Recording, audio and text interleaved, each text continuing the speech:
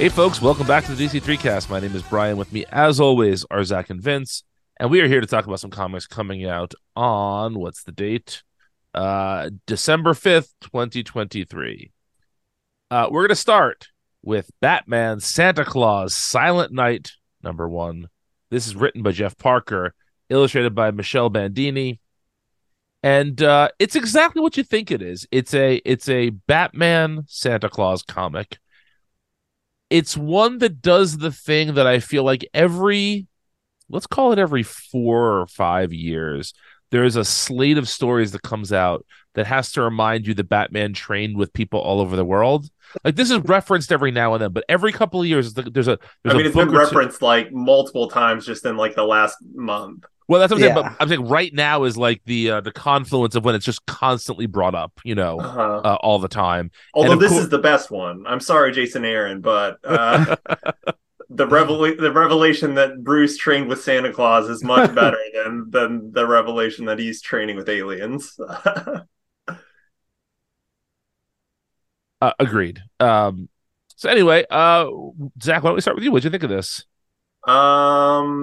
I think it's really funny that they got Dan Mora to design Warrior Santa, considering he also did that Warrior Santa thing with Morrison. Claus, yes. Boom. Yeah, Claus. And it looks honestly, almost identical. Not that yeah.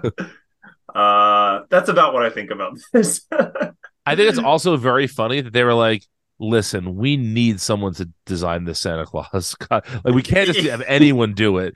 Who is on staff here that has done this before? We need some experience here. It's very funny to me. No, I think it's fun. It's very fun. Jeff Parker is a great writer to pin this project on. Yeah, I would not have read this if not for the show, but I'm kind of glad I did. Vincey? Yeah, I liked it well enough, but honestly, as I was reading it the whole time, I'm thinking, well, why am I not just reading Klaus? Sure. In fact, I kind of think it's a little. I don't want to make this sound harsher than I mean it. I really don't. I'm not saying that there's like plagiarism going, nothing like that. I'm just saying, like, we've Santa's seen in the this. public domain. Right. Yeah, I don't mean it that way, but it's like we've done this, right? In comics very prominently and relatively recently. So I could get on board with the wackiness of Batman and Santa knowing one another and working together, but the novelty of it is kind of just the presentation of the character is so similar to the Morrison Mora thing. It just made me think it's not a direct copy, but it's too similar for me to find much novelty in this. I guess if you haven't read that, it's interesting or funny or whatever, but it was fine. It was perfectly well-made comic. I don't think Jeff Parker could make a shitty comic, like I agree with that. Yeah. I think he took the premise and he did what any good writer would do with it, but I didn't find much novelty there. So I have my comment on this is shockingly similar to my comment on the Jason Aaron Batman Off-World thing. If there was a more fun artist here, I think this would be a lot more fun of a comic. Yeah, like the art is too self-serious for Batman and Santa Claus being old pals. There's not a lot of winks in this art. Yeah, and there kind of has to be, right? Oh yeah. Like the bit that Parker writes in here, which I think is really funny and just makes Santa seem fucking insane, is whenever he meets anybody, he tells them their address when they were a kid. But not even like their current address, like their childhood home. Exactly. Address. Yeah, Zatanna Zatara, 1964 Foxhawk Lane. Like, just It's such a great little thing. But the panel that is showing this, he is stone faced and she's not reacting to it. Like Yeah. there's nothing in here that visually lets you know you should be laughing at that. But that's unquestionably funny. That's a very Yeah. funny bit that Parker does, and it just falls really flat because of the art. And this is the problem with DC and their art recently. Is just I feel like they don't have.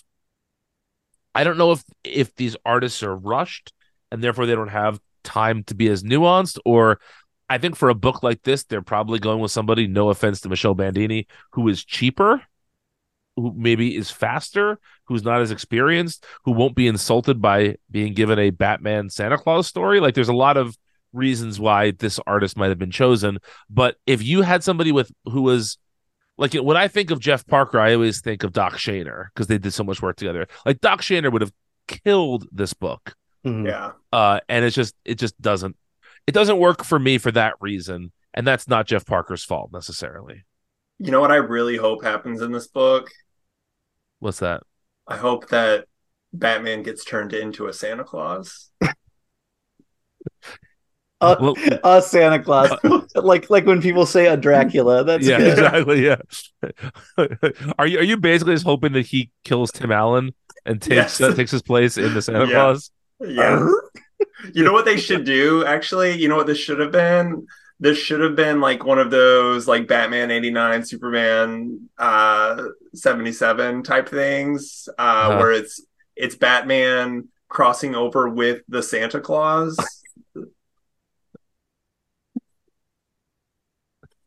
That would be a lot of fun.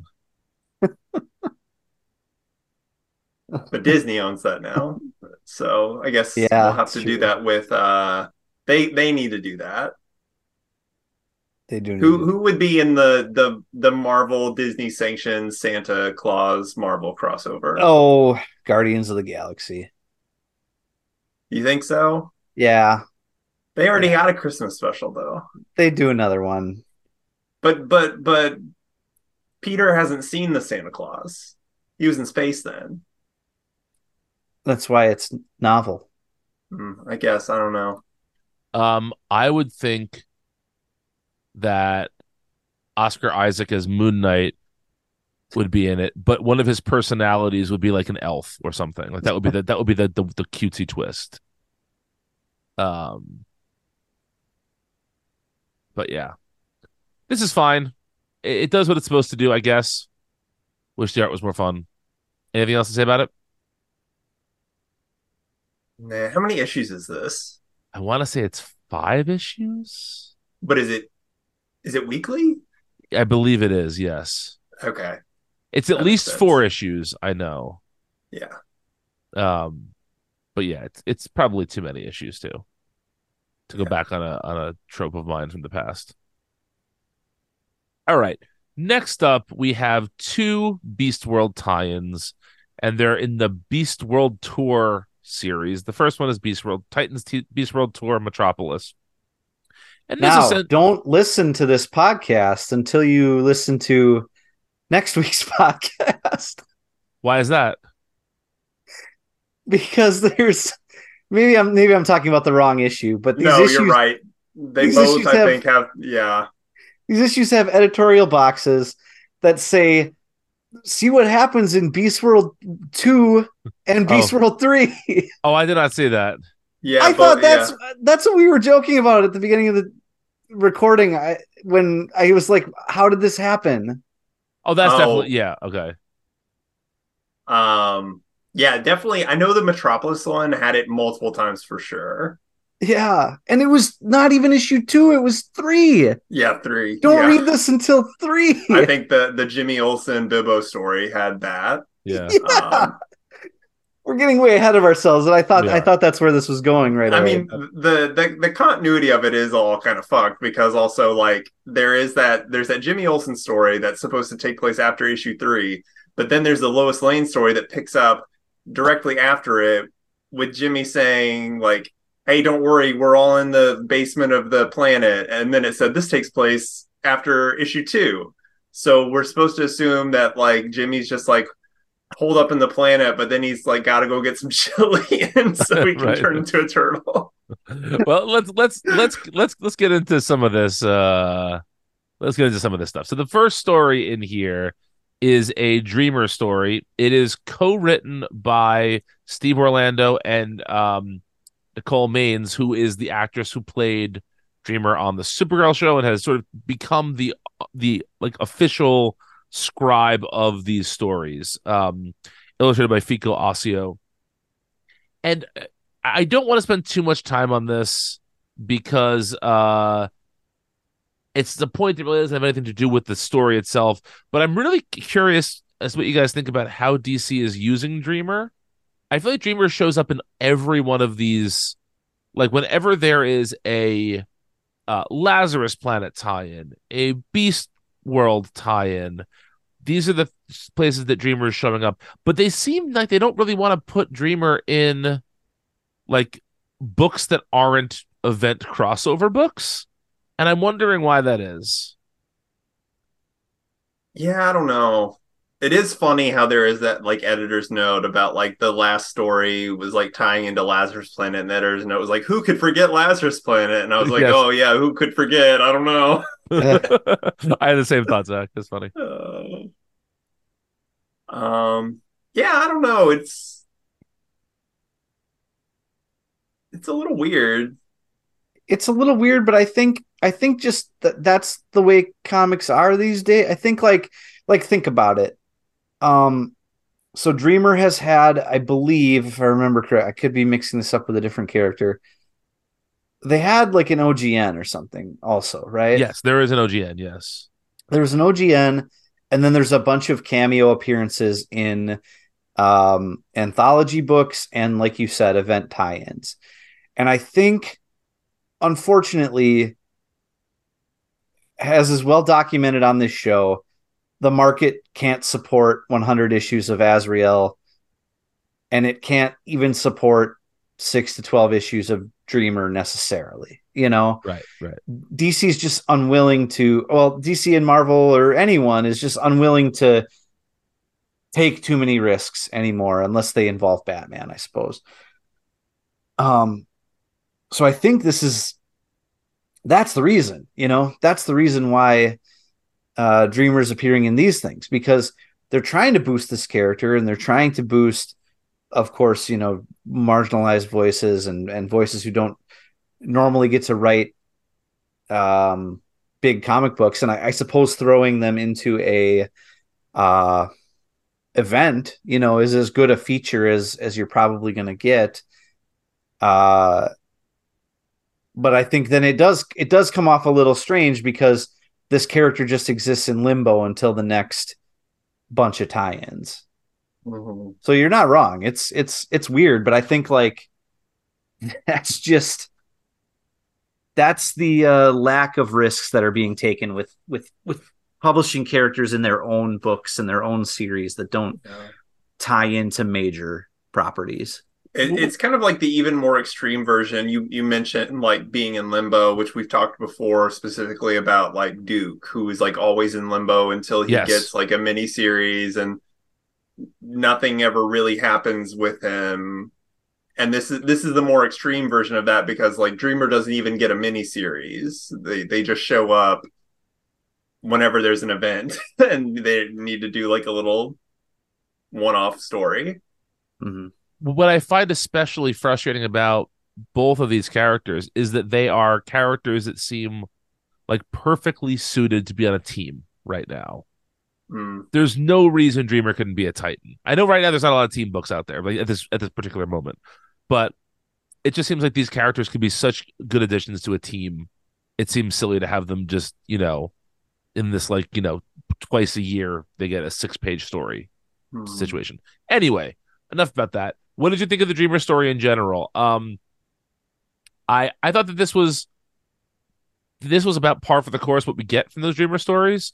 Every time I think I have a sense of how her powers work, I read another story about her, and I'm somewhat confused by her powers. But I thought this was perfectly cromulent. Yeah, well, so much as I didn't read the Lazarus Planet thing, and this, I guess, indicates that her powers changed as a result of Lazarus Planet 2. So I don't, even know what they were Right. beforehand. But yeah, I think I mostly agree. I think it's like pretty interesting that Steve Orlando is working on this, because I was kind of under the impression that Orlando was sort of on the outs with DC for some reason. But I guess not. My initial reaction to that is I wonder if this was supposed to come out a long time ago and was retrofitted to be Beast World stuff. I don't know. Well, I think like this isn't the first thing that Orlando's done recently either. I think he did something else recently too. So maybe he's back. Maybe, yeah. I know he had said he didn't want to be exclusive anywhere for a while. Yeah. Yeah, well, it seemed like he had really pitched his tent with Marvel for a bit, and I don't know, the way they've been using him is very weird. He gets a lot of he gets a lot of weekly Spider-Man 2099 miniseries, like one a year or something. And he's also been doing some X-Men stuff, but that's like pretty much it. Yeah. I did anyone else know that there is like a little like village of extraterrestrials living in Metropolis? When was that established? I want to say that's a Philip Kennedy Johnson thing, Okay. but I could be Is mistaken. that like real world aftermath stuff? Like, I believe so, yes. okay. Yeah, I don't know. And just to sort of defeat the point I made earlier, it does look like Dreamer's getting a backup in Action Comics next year. Mm-hmm. Although I guess that's not really. It's still sort of a siloed story. Mm-hmm. But yeah, Yeah, but at least it's tethered to a comic that is a Superman comic. yes, and It's it has tethered to Amanda Waller. I was and it has Amanda Waller, which is always important at DC for some reason. Yeah, for how many years running now? Yeah. Anything else to say about At this point, I think we have to fault the Justice League animated series for making people think Amanda Waller was cool. I guess. It's just like too much of a good thing. Yeah, I thought this was fine too, except my only criticism, and I don't know if this is the artist's decision. I normally like Fico Asio well enough too. I don't know if this was their decision or if this was like an editorial decision or just the way that the script bared out. But there's these little hints, like background characters that have horns. There's a character in the background of one scene that looks like a goat boy or something. Not the terrible SNL. I was gonna say, you're referencing Jim Brewer? No, I never would. But hey, remember the 80s?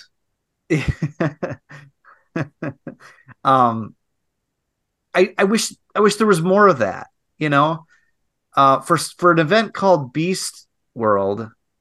There's not enough of the beast. Those were like aliens, though. I thought those were the aliens who live in the town. They are, but they give this story some color, and like there's not enough of that. They fight like this lizard like creature towards the end. Yeah. Oh, is that Livewire? I can't even remember who that was. Livewire has been beastified. Right.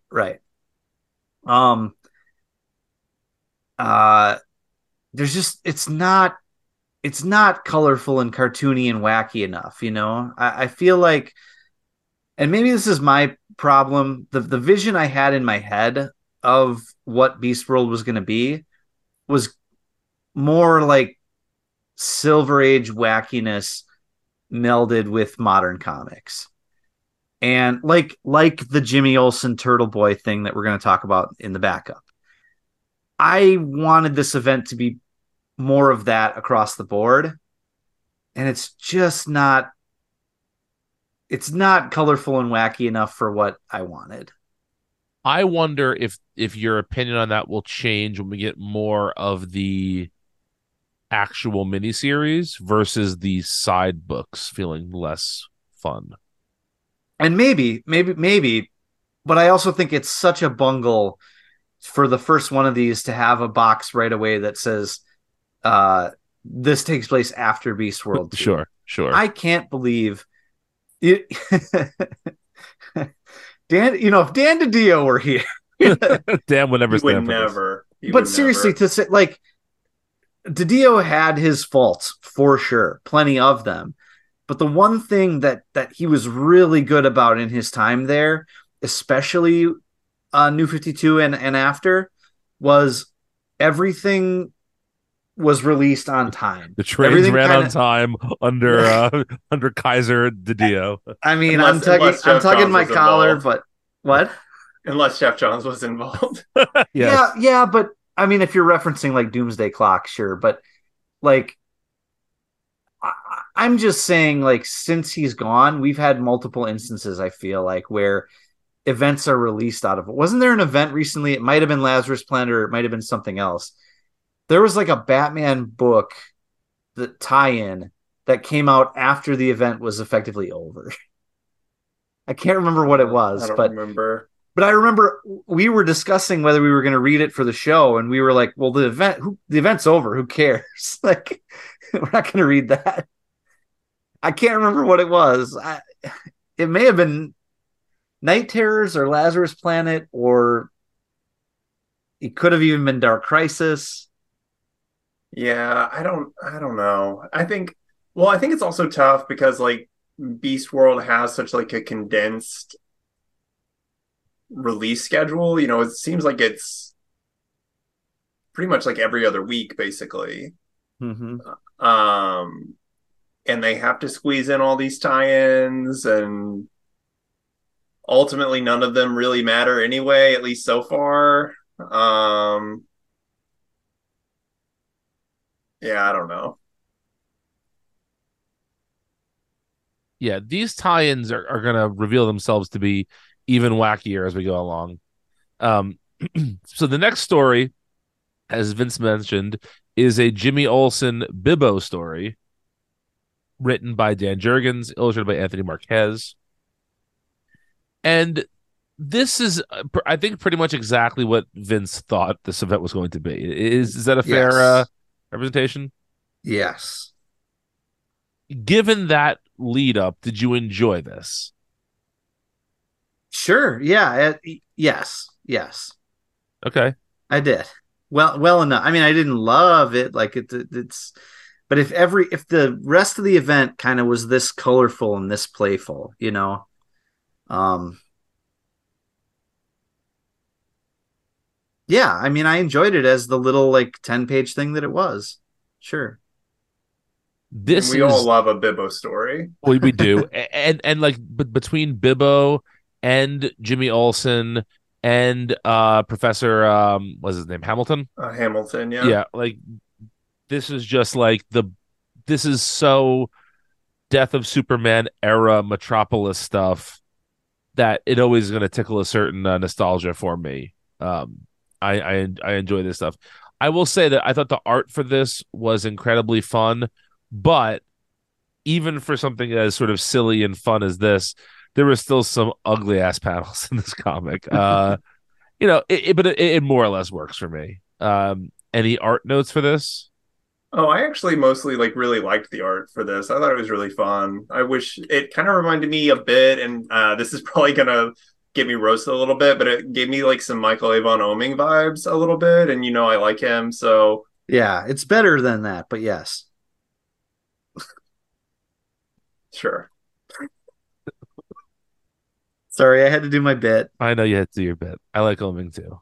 Um, yeah. This is in a very funny moment of just coincidence. I was eating a bowl of chili as I read this comic because Bibbo was serving chili, and I was like, "Hey, hey!" I was pointing at the screen like Leo DiCaprio. Oh, that's and, chilly. yeah, exactly. In Once Upon a Time in Hollywood. And this is fine. This is a Dan Jurgens. If Dan Jurgens has to write a comic, I want him to write this comic. Yeah. All right. The last story, excuse me, last story is a Lois Lane story written by the combination of Zipporah Smith, who I do not know their work, and Joshua Williamson, illustrated by Edwin Galman. And this is a story that takes place after Beast World #2, obviously. Obviously. 3? Isn't it 3? No, this one is number 2. This one's 2. The Jimmy one is 3. Oh, the Jimmy one was 3. Yeah. Okay. Yeah. I think because I guess maybe issue 3 is gonna have the Power Girl moment in it. Maybe where maybe that's what. Right. I don't know. Well, what I was going to say about that before I forget is I think that because of the way that this event is structured, you're going to see a lot of like characters transforming in different books. And so I think maybe this is just the transformation you're looking at happens in this issue. Like, I don't think it's going to be plot related. Just this character now is a fire skull because of this or whatever. Mm-hmm. Yeah.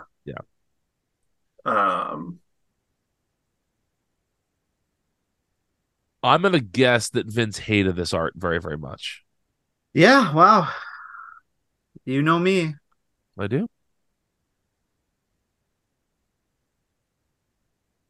I also really didn't like it. I didn't love it either. But I thought Vince would be the lowest on it. Yeah. I was pretty low on it. I really dislike this kind of art. There were a couple of panels that I thought were okay, but for the most part, it's just not my cup of tea. Yeah. Even when drank out of a Superman mug, like Lois does early in this story. But I also feel like this is the type of story that I hate in these anthologies, because ultimately, what was this story's purpose? It was to show us that stuff is happening at the Fortress of Solitude, but none of the stuff that happens there matters at all. All this does is tease the Brainiac story for next year in Action Comics, which didn't really need to be tied into Beast World. No, so and it's been teased in this exact same way, kind of like multiple times. So yeah, of Brainiac scheming behind the scenes, doing a thing, and we cut away to him being like, "I'm gonna show up soon." Yeah, and that's enough about that book. Hello, denizens of Earth 1218. We're the hosts of Make Mine Multiversity, a twice-monthly podcast. I'm Jaina. And I'm Elias. Make Mine Multiversity is your handy guide to all things Marvel. Each month, we get into it with long looks at the careers of Marvel creators, characters, themes, whatever. Sometimes that means we dig into all things X-Men, sometimes we do a book club for Marvel series past and present, and sometimes that means figuring out which series is our heavyweight champion. Coming down by good old Skylaser to your podcatcher of choice every first and third Friday. Excelsior. Excelsior indeed. That brings us to our final book of the week, Titans Beast World Tour, Waller Rising #1. This is written by Chuck Brown, who we haven't seen in a while at DC. Not really since all the Aquaman stuff wrapped up, I think. Yeah, and illustrated by Kieran Grant. I don't know if we've ever seen on a DC book before. Ever. No, I don't know if I've ever seen them before ever. I'm pronouncing it Kieran, but it's K-E-R. I'm maybe Kieran. Kieran. I don't really know how it's pronounced, but Kieran Grant. So I have a question about this book that I feel like it's something we have to address in this book, but it's a really weird thing to address because I like what it's doing on one hand. I just don't know why it's doing it. And that's that every character in this book is black. It is a book that is all the black heroes, which I think is great because these heroes do not get used enough. But did I miss why that was happening? Was there? I don't think you did. I don't think you did. I kept thinking I missed something. I thought about that too a little bit.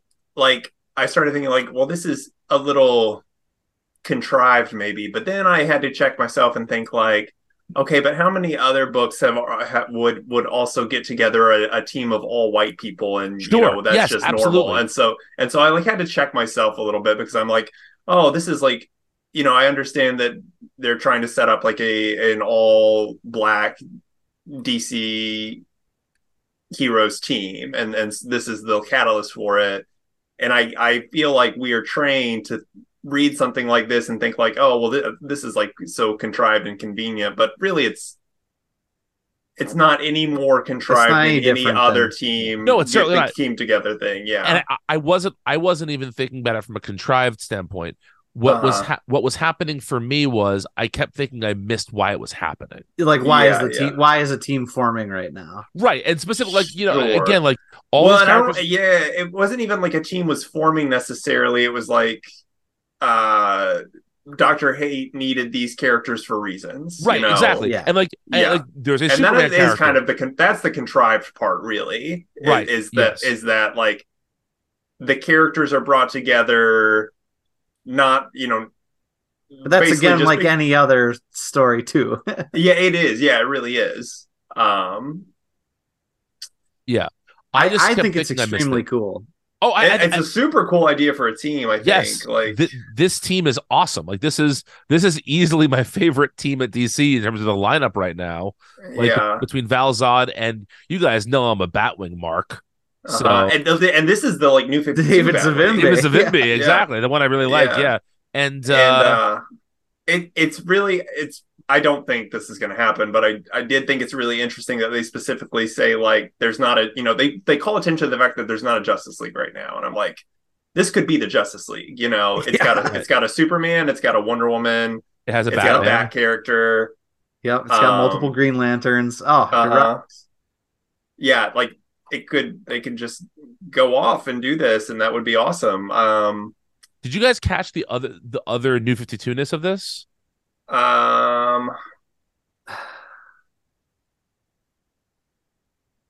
Probably not. I don't know. I know they like specifically reference like the Kingdom, the villains from the Batwing. Right. That was the name. Like ties into that. Yeah, that was the name of the superhero team. Right. Or they were the hero. Okay, I thought. Yeah. I think it turns out they're all bastards or something. But okay, I'm not remembering the story super well. But is there something else though? Well, no, but just the fact that like that was the Kingdom was the team for I forget what the fictional country in Africa was that they were defending, but it was this they were like the torchbearers of superheroics for that part of Africa, and it seems like this could be a cool way to bring that back, but also it's very strange to have like all these characters we haven't seen in a long time all showing up here. But it's a dope team. I really like it. I like that there's it's always great to see these characters that feel clumsy in other hands suddenly feel natural here. Like I think that Brown did a really good job of writing these different characters. They all felt somewhat true to the voices that we've come to know from them. We also get characters like Dr. Mist, who we haven't seen in forever, showing up here. It was I thought this was really interesting. Like I said, as I was reading it, I just thought I missed something. Yeah.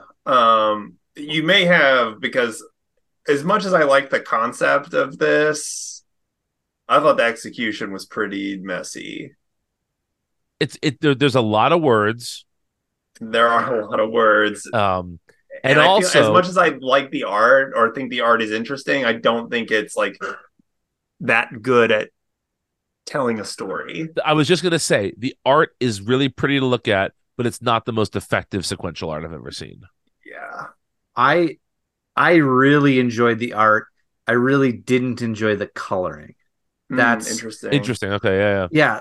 I thought the art was great. I thought even the way the art told the story was good. I thought anytime that something was confusing or obscured, it had to do with the way the colors were, because to be fair, Kieran Grant colored himself here. Yeah, I know. Yeah. Okay. Yeah. But I thought it was the colors that obscured things, and I think there are some again. I don't know if they're digital effects or what they are, but there are some effects over some of these panels that kind of like layer semi-opaque images over one another. Uh-huh. And again, just a digital effect that's just not better than when you draw something and imply it with the drawing, you know? Right. And I just hate that. But I loved the art. I really did. Like, if I could see it in just black and white or just stripped down, you know, I bet I would like it a lot more. You know, I think every problem I have with it has to do with either coloring or effects that were thrown in later or applied over the top of something. That's my big bugaboo with this one. Yeah. Well, and also like just the story itself is just like kind of nonsensical that well, like Dr. Hate just as a concept as a thing in the DC universe makes no sense so far. And Agreed. like what his motivations are, what he's doing. It's wild that he like seemed to be the big bad of the series after issue 1, and then he gets captured and seemingly like neutralized in a tie-in. Which I don't know how that feels important, you know, and I don't know how like the upcoming issues will deal with that. But also just this weird tangent story where he's trying to make like a magic bomb in this weird magic realm called the Kingdom, which I'm sorry made me keep thinking about the actual kingdom. Of course it did. The real actual kingdom meaning the actual Mark Waid's kingdom. Yeah, Mark Waid's the kingdom. Yeah, so I just don't know what this was. It felt completely disconnected to Beast World to me. I don't know. Yeah, I'm probably being too harsh on it, but I just did not really enjoy reading it. I am interested in whatever's going to come from this, but I did not really enjoy reading it. It did feel disconnected from Beast World. However, I gotta say, I really liked it. I don't disagree that it was kind of sloppy or messy, I guess. Is what I would say about it. But I like the messiness. Like, to me, it's messy in a good way. Like, there's too many ideas. I hate when comics don't have enough going on or don't have enough ideas to justify their page count. I like that this had almost too many, and they didn't even necessarily flow together all that well. However, I think Chuck Brown's a pretty good writer. Like, I liked Chuck Brown's previous stuff at the Aquaman stuff at DC, and I can't remember what else he did, but he did something else that we liked. What was it? He did a Black Manta and then Aquaman, which dovetailed together with. He didn't do that Mr. Miracle Future State story, did he? Maybe. There's no way of knowing. There's no way of knowing that. Yeah. For some reason, I associate that with him, but that may be wrong. Yeah.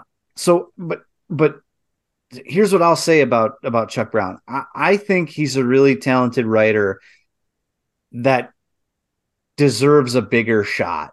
Like, I would like to see Chuck Brown on a mainline title somewhere. Yeah. Mm-hmm. Because I think like he does the thing that we like, where like he's bringing stuff that was from his previous run with Black Manta and with the Aquaman stuff, and brings it into this.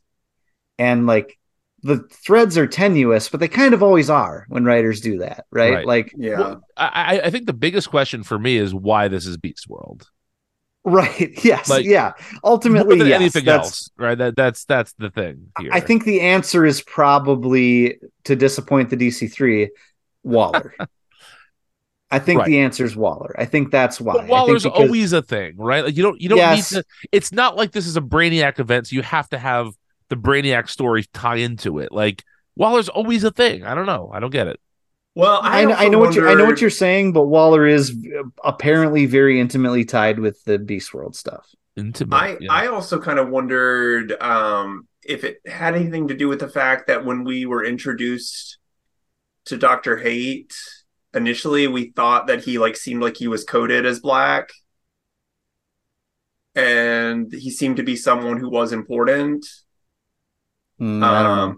Because like both times he's been like seen by characters, they're like, no, it can't be you. You know what I mean? Right. So I didn't know if it might be like he might be someone who is connected to That's interesting. one of these characters somehow. Or if he will like go on to be like a recurring villain in whatever Chuck Brown does next with this. I don't know. I almost kind of wish that this was like more than an issue. I kind of feel like this could have been like a 3-issue miniseries tying into Beast World. I think this was a longer series that got condensed to one issue. Yeah. If you look at it, like there's pretty clear markings of where like an act break would be, or an issue break would go. Like Vin said, it's overstuffed with ideas. It seems like this might have been something else that was shortened. I do want to say, like, there is a long history of event books, and specifically DC event books, having like tangential tie-ins that then lead into new things. So it's not crazy that this is Beast World tied in, and I guess there's probably gonna be more eyes on this because of people like us reading all of Beast World than if there was just this like random Dr. Hate Black Manta. I don't think any one character in this is necessarily a big enough character to lead a one-shot unconnected to an event to lead into a new status quo. I'm all for anything that has more Val-Zod and Red Tornado Lois Lane. Yeah. All for that.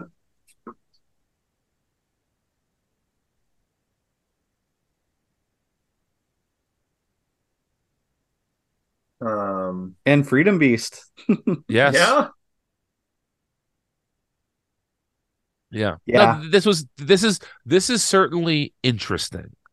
Yeah. It's not always good, but it's interesting. Yeah. I think Chuck Brown needs a shot at the big time. I agree with that.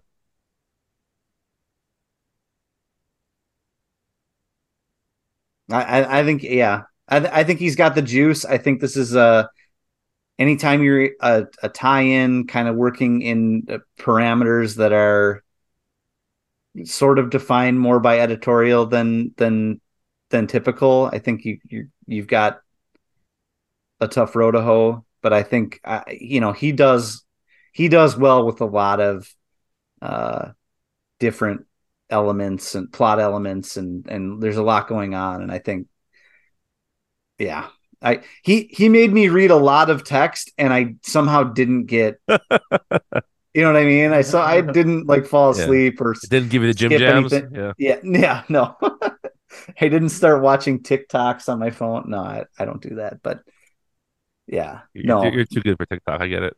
Yeah, I am. Yeah. Do you guys think we're getting a Justice League coming out of Beast World or anytime soon? So remember there was that graphic that we got at the beginning of Dawn of DC where there was like, it was almost like a timeline where there'd be a couple of books lined up. Yeah. And then Return of the Justice League was on there. Yeah, somebody had like fucked with the coloring of it, and there was a Return of the Justice League on there. But I sort of feel like Titans are doing Titans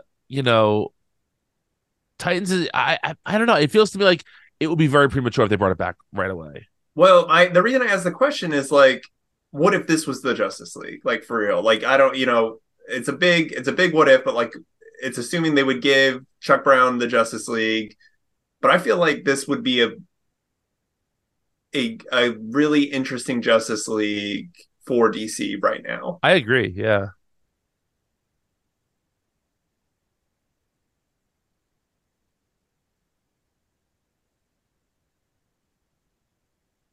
And yeah, I don't know. I don't expect it, but I'm like now I'm kind of like hoping for it, Yeah. It will be fun. It will be certainly fun. I don't know. this is one of those things where DC has to tread lightly, because if you put this team out as the Justice League, there's a subset of the audience that's going to reject it just based on the fact that they're all black, which is ridiculous. It is absolutely ridiculous.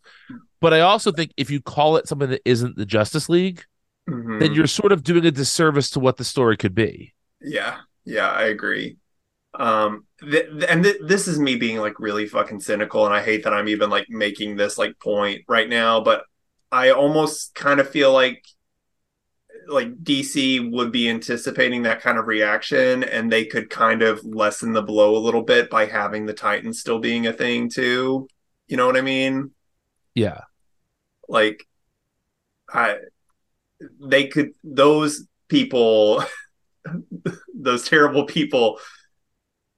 I don't even like going down this line of thought, but I know people at DC have to like think about these things. I don't know. It just feels too icky to even like think about this. But I would love to see this be the Justice League. The thing I always think about is I was it New York Comic Con or was it my comic shop? I can't remember where I was, but it was right around the time of Blackest Night. It must have been my comic shop. I wasn't at New York Comic Con that year. So I was at my comic shop, and I was talking with the clerk about Blackest Night. And I was talking about the concept of Black Lanterns. And this guy came up unironically and said, they already have a Black Lantern, John Stewart.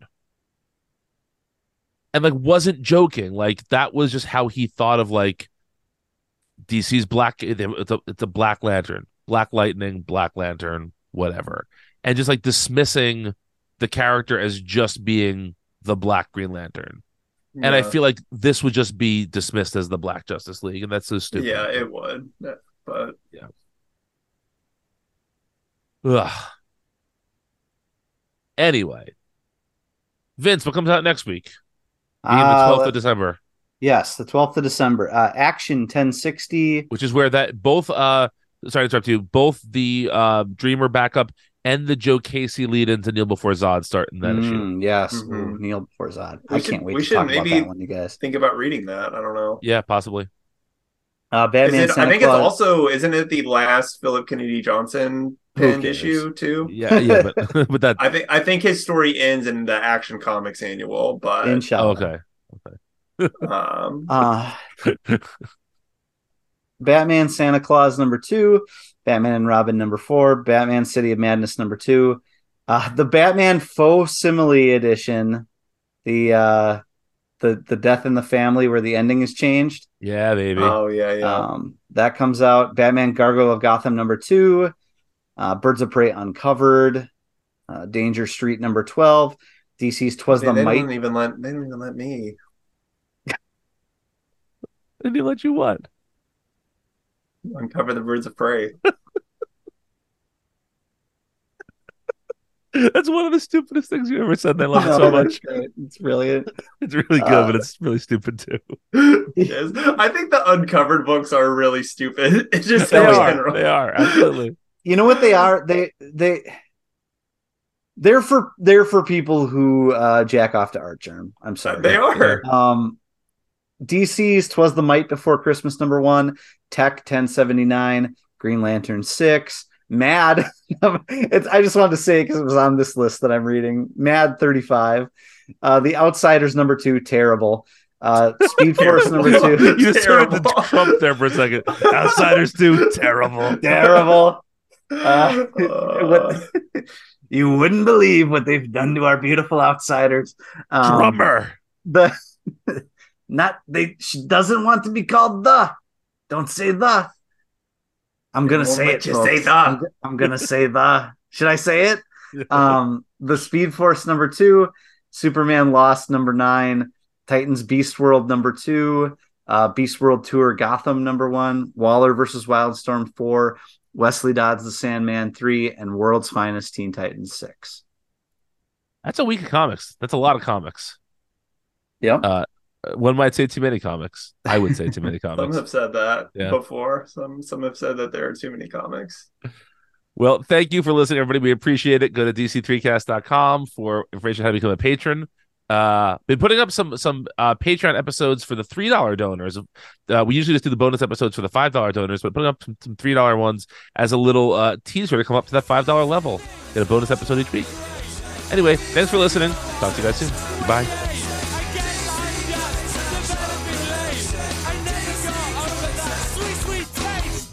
Do you think they have somebody in Humpty Face, like wearing the nose?